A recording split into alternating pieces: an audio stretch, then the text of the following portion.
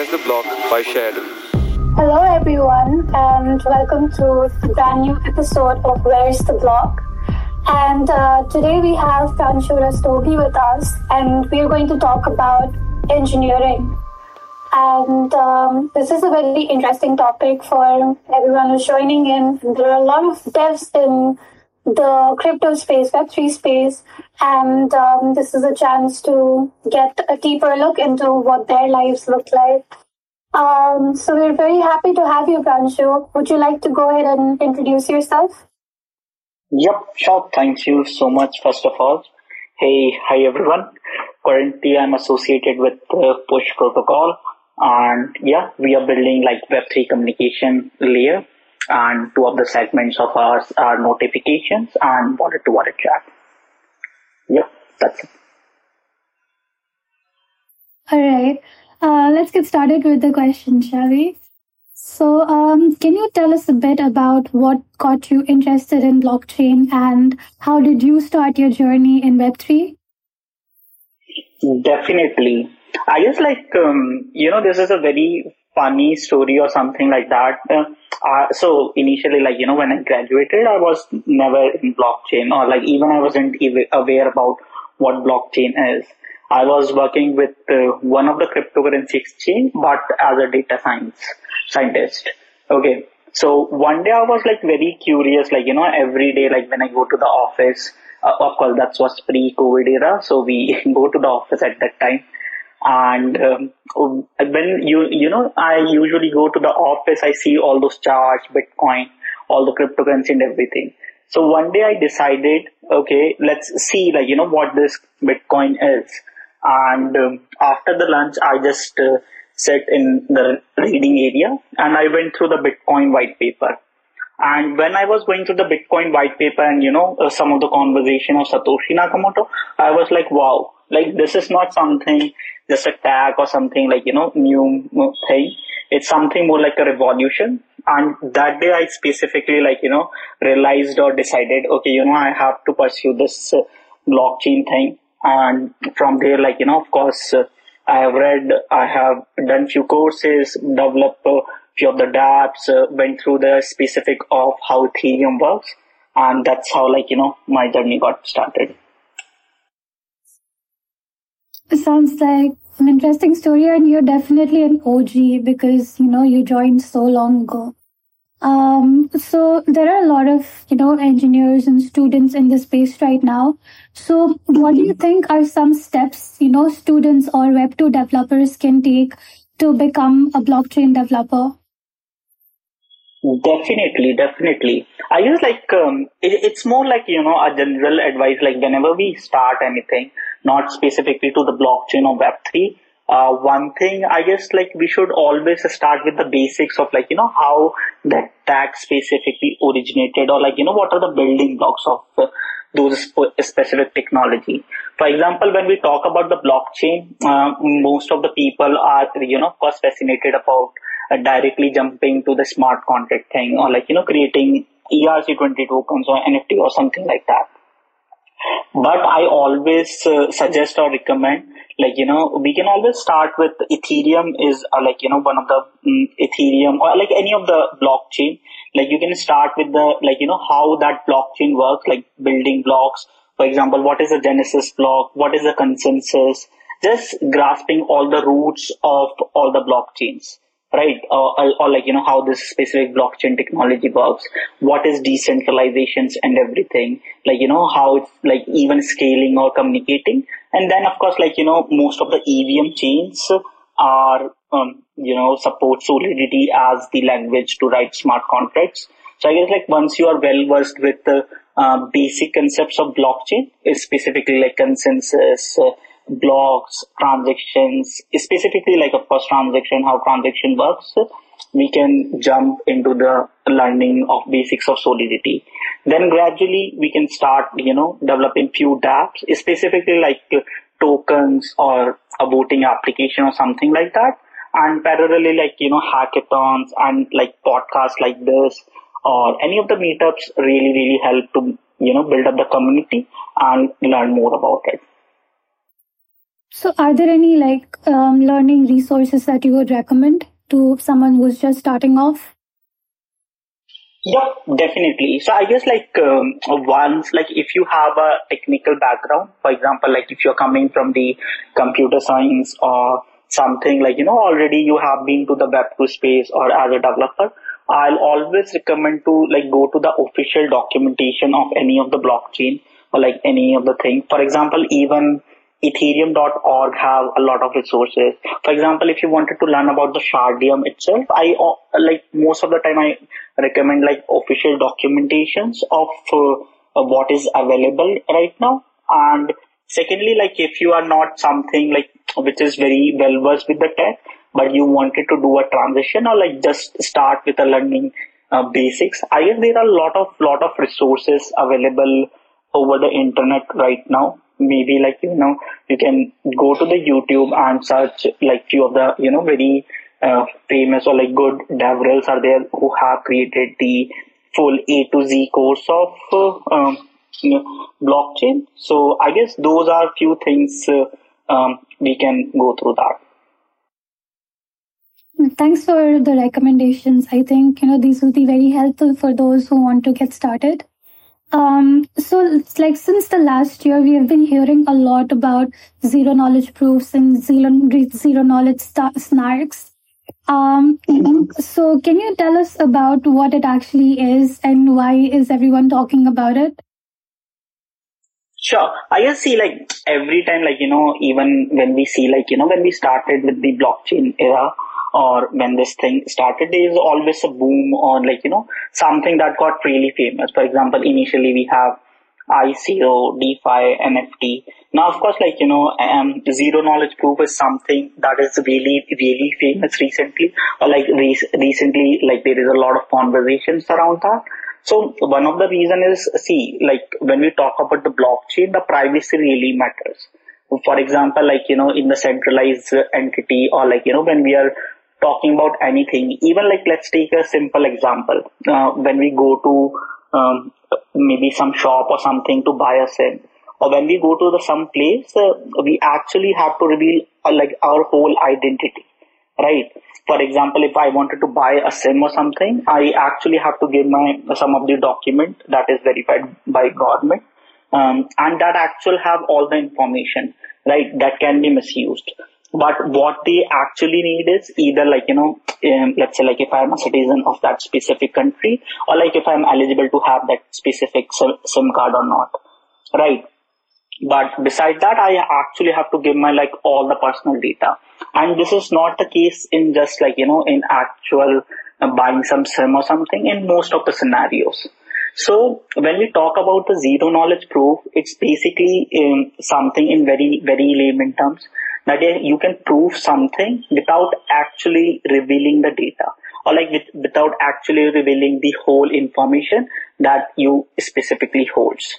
For example, let's say like, if I am a batsman, and I can say like, I can hit sixes on every balls. So one of the thing like, without actually revealing the secret of hitting six at every ball, how I can do that is like any ballers can, ball n number of balls and I'm hitting the sixes in every balls. So that means like I haven't actually revealed that secret, like how I am hitting the sixes. But at the same time, they are like, very much convinced that, okay, this is it have some, or he have something, he knows some sort of tag or like some sort of cool thing that can hit sixes at every ball. So, of course, like, it can be classified into two things like interactive proofs and non-interactive proofs. But just going to like, high level or understanding it from very, very layman terms, it is something that you can actually prove without revealing the actual identity or anything. So I guess, yeah, that's what specifically zero knowledge proof is all about. Got it. That was actually a very simple explanation. So you have been working in Web3 since 2019. And you must have, witnessed a lot of developments, just like ZKPs. So can you basically like give us a brief timeline of what, how the blockchain has evolved over these years and What do you think will come next? Yeah, surely, for sure. I guess again, this is a very cool story. So like when I actually started with the development, we don't have like that much resources at that time. So even a simple transaction on any blockchain, like for example Ethereum, right? It takes a lot of time to just confirm that transaction. So even understanding the nitty-gritty of those details, like how nonce works, or how you can sign the transaction. For example, most of the times, we were developing the dApps, that is mostly on the web browser or something we were using or creating that. But when we shifted to okay, let's create some sort of a decentralized application in the mobile, like how to sign a transaction, without actually using MetaMask, because MetaMask is mostly available Excel extension at that time. So we need to understand those details. Then actually, there are a lot of improvements happen in all the space, like even the scalability, if you can say, even in the user experience, or even if you see more about the DeFi space, NFT space, or anything. Then eventually, right now, we are in that specific position or era. That means we have of course come a lot of far from from where we have started, but still I guess one of the major issue, or one of the major thing that we need to solve right now is the user experience and scalability, and I guess communication. For example, one of the thing I'm very bullish about, or I think it can be a next big thing, is account abstraction and social recovery. For example, right now, I just the best thing that we can use, or the best thing that we have for the wallet security, is the multi-sig signature, or multi-signature, right? But it's still when we have to sign the transactions, let's say it have a consensus of 5 to 7.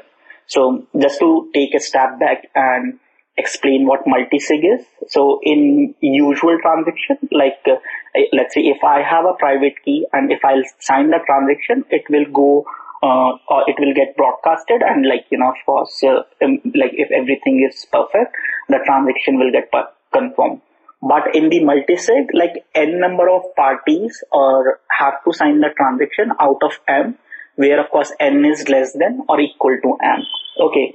So let's say if we have a consensus of 5 to 9, that means at least 5 parties have to sign the transaction in order to broadcast or complete. We have to do that, right? But the issue with this is it's take a lot of time. You have to communicate those things with those 5 parties. Then I guess one of the solution is account abstraction or social recovery. So in this, of course, via smart contract wallets, you can use or, make condition to sign the transaction. But of course, even if you lose your private keys or something, there are guardians associated with your private key. That means you can always recover or change your private key. So I guess that's a very cool idea, even in terms of implementation or increasing the user experience. And of course, we cannot stretch more on the scalability part. We still need to compete in a lot of ways in terms of scalability if we just compare Web 2 to the Web 3. So I guess that's again one of the things we are focusing. And finally is communication, because every time even in this transaction of multi-sig, we have to communicate to other parties that okay, this transaction is there, you just have to sign that. So I guess these few topics are there that I personally believe will be the next upcoming thing in Boom. Understood. It looks like we still have a long way to go, with Web3, and I guess that's a very exciting place to be as a developer, right? Exactly. Mm-hmm. Yeah, so another thing we've noticed in Web3 is a lot of engineers are becoming founders, DevRels, influencers, content creators like, Nader or Tamar. So, they're starting to really take up the limelight and, not just be behind the scenes. So, do you have any plans like that to, make content in the future? And, does it excite you that, finally engineers are being looked at like stars and celebrities? I feel like this is a very, very good question because, I guess, we have to communicate in order to survive. So, one, even the good thing about this is we all know that, Web3 is not something that is here for from very, very long time. This is like Web3 recently got boomed, or there's a lot of community is developing around it. So I guess this is not even I guess this is necessary even that even the one who are developing or creating the things like actually coding or building those things should be communicated to the community, because I guess few principle of blockchain or decentralization is transparency, right? So if engineers who are actually building those things come, over the social media or something like at any place, for example, like this podcast or any documentation or any place, and they are the one who are basically amplifying or telling this is something that I am building or that I have created. Because we all know there is a problem, and this problem cannot be solved by any single individual. So it's really, really necessary, even we as a community, speak about or be very, very transparent about whatever we are building, or even we have some issues, even we face anything, okay, this is not working fine, that's fine. Just come and speak, maybe attach the screenshot, raise the GitHub issues. And as a community, everyone can come and contribute to that. And second point is now you have mentioned superheroes or Rockstar or something like that. So I guess these are basically let's say if you are stuck at something and you see okay, this guy or this person actually came up and basically posted the solution. For you, I guess that will be superhero for that specific time. So I guess in Web3, I guess the whole community is superstar. And I guess this is also good, really good, because it's not unlike Web2 or any other space, there's a lot of hierarchy. That means hey, I cannot communicate with the founder of that XYZ protocol, or it's a very huge thing. It's not something like that. It's all any even a developer or anyone. I guess first of all, we all are human, and we are communicating about our thoughts or how we are going to build, because that's how we are also brainstorming about the ideas and the problems, we collectively solving those issues rather than one single individual focusing on that specific problem. So I guess that's my point of view on this. Yeah, absolutely. I think, what you said is very right. The best thing about blockchain is that everything is so transparent, and, anyone who comes and wants to build a new solution has so much, so much to actually build off of and, get started with. So yeah, that's why we're seeing such, massive growth happening in space, every year. Cool. So that, brings us to the end of this session. Now we are going to ask you some rapid fire questions, and you have 5 seconds to answer them. So, are you ready? Oh wow, a lot of pressure, huh? Yeah, sure.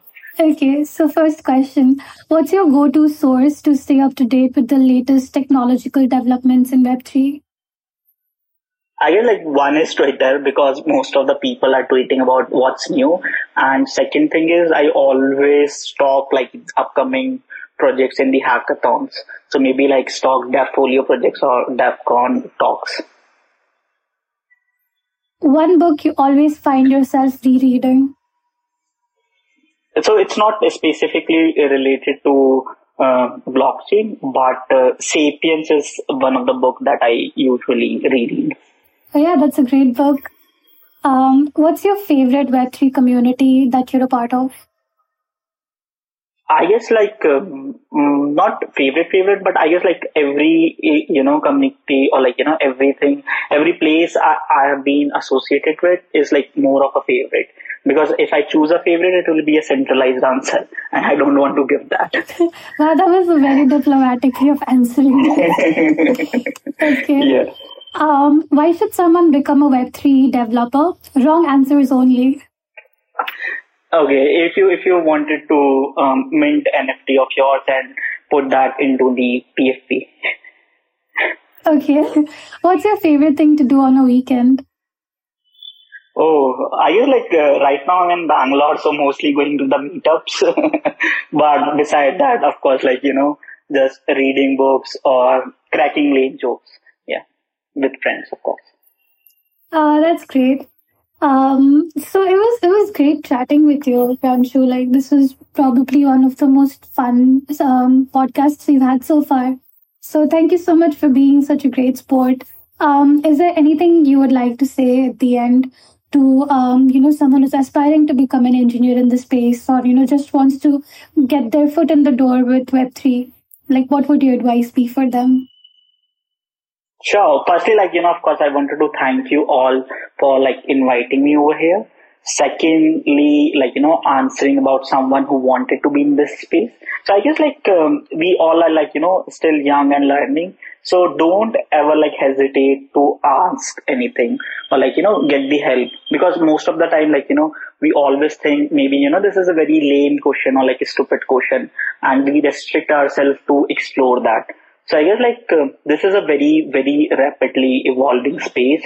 So don't ever think this is a stupid question or this is not something, that I should be asking openly to the community. I guess everyone over here are learning. So, and yeah, in case if anyone have an issue, feel free to reach out to me or any of the Web3 community member. Yeah. All right. Thank you, Pranshu, for that answer.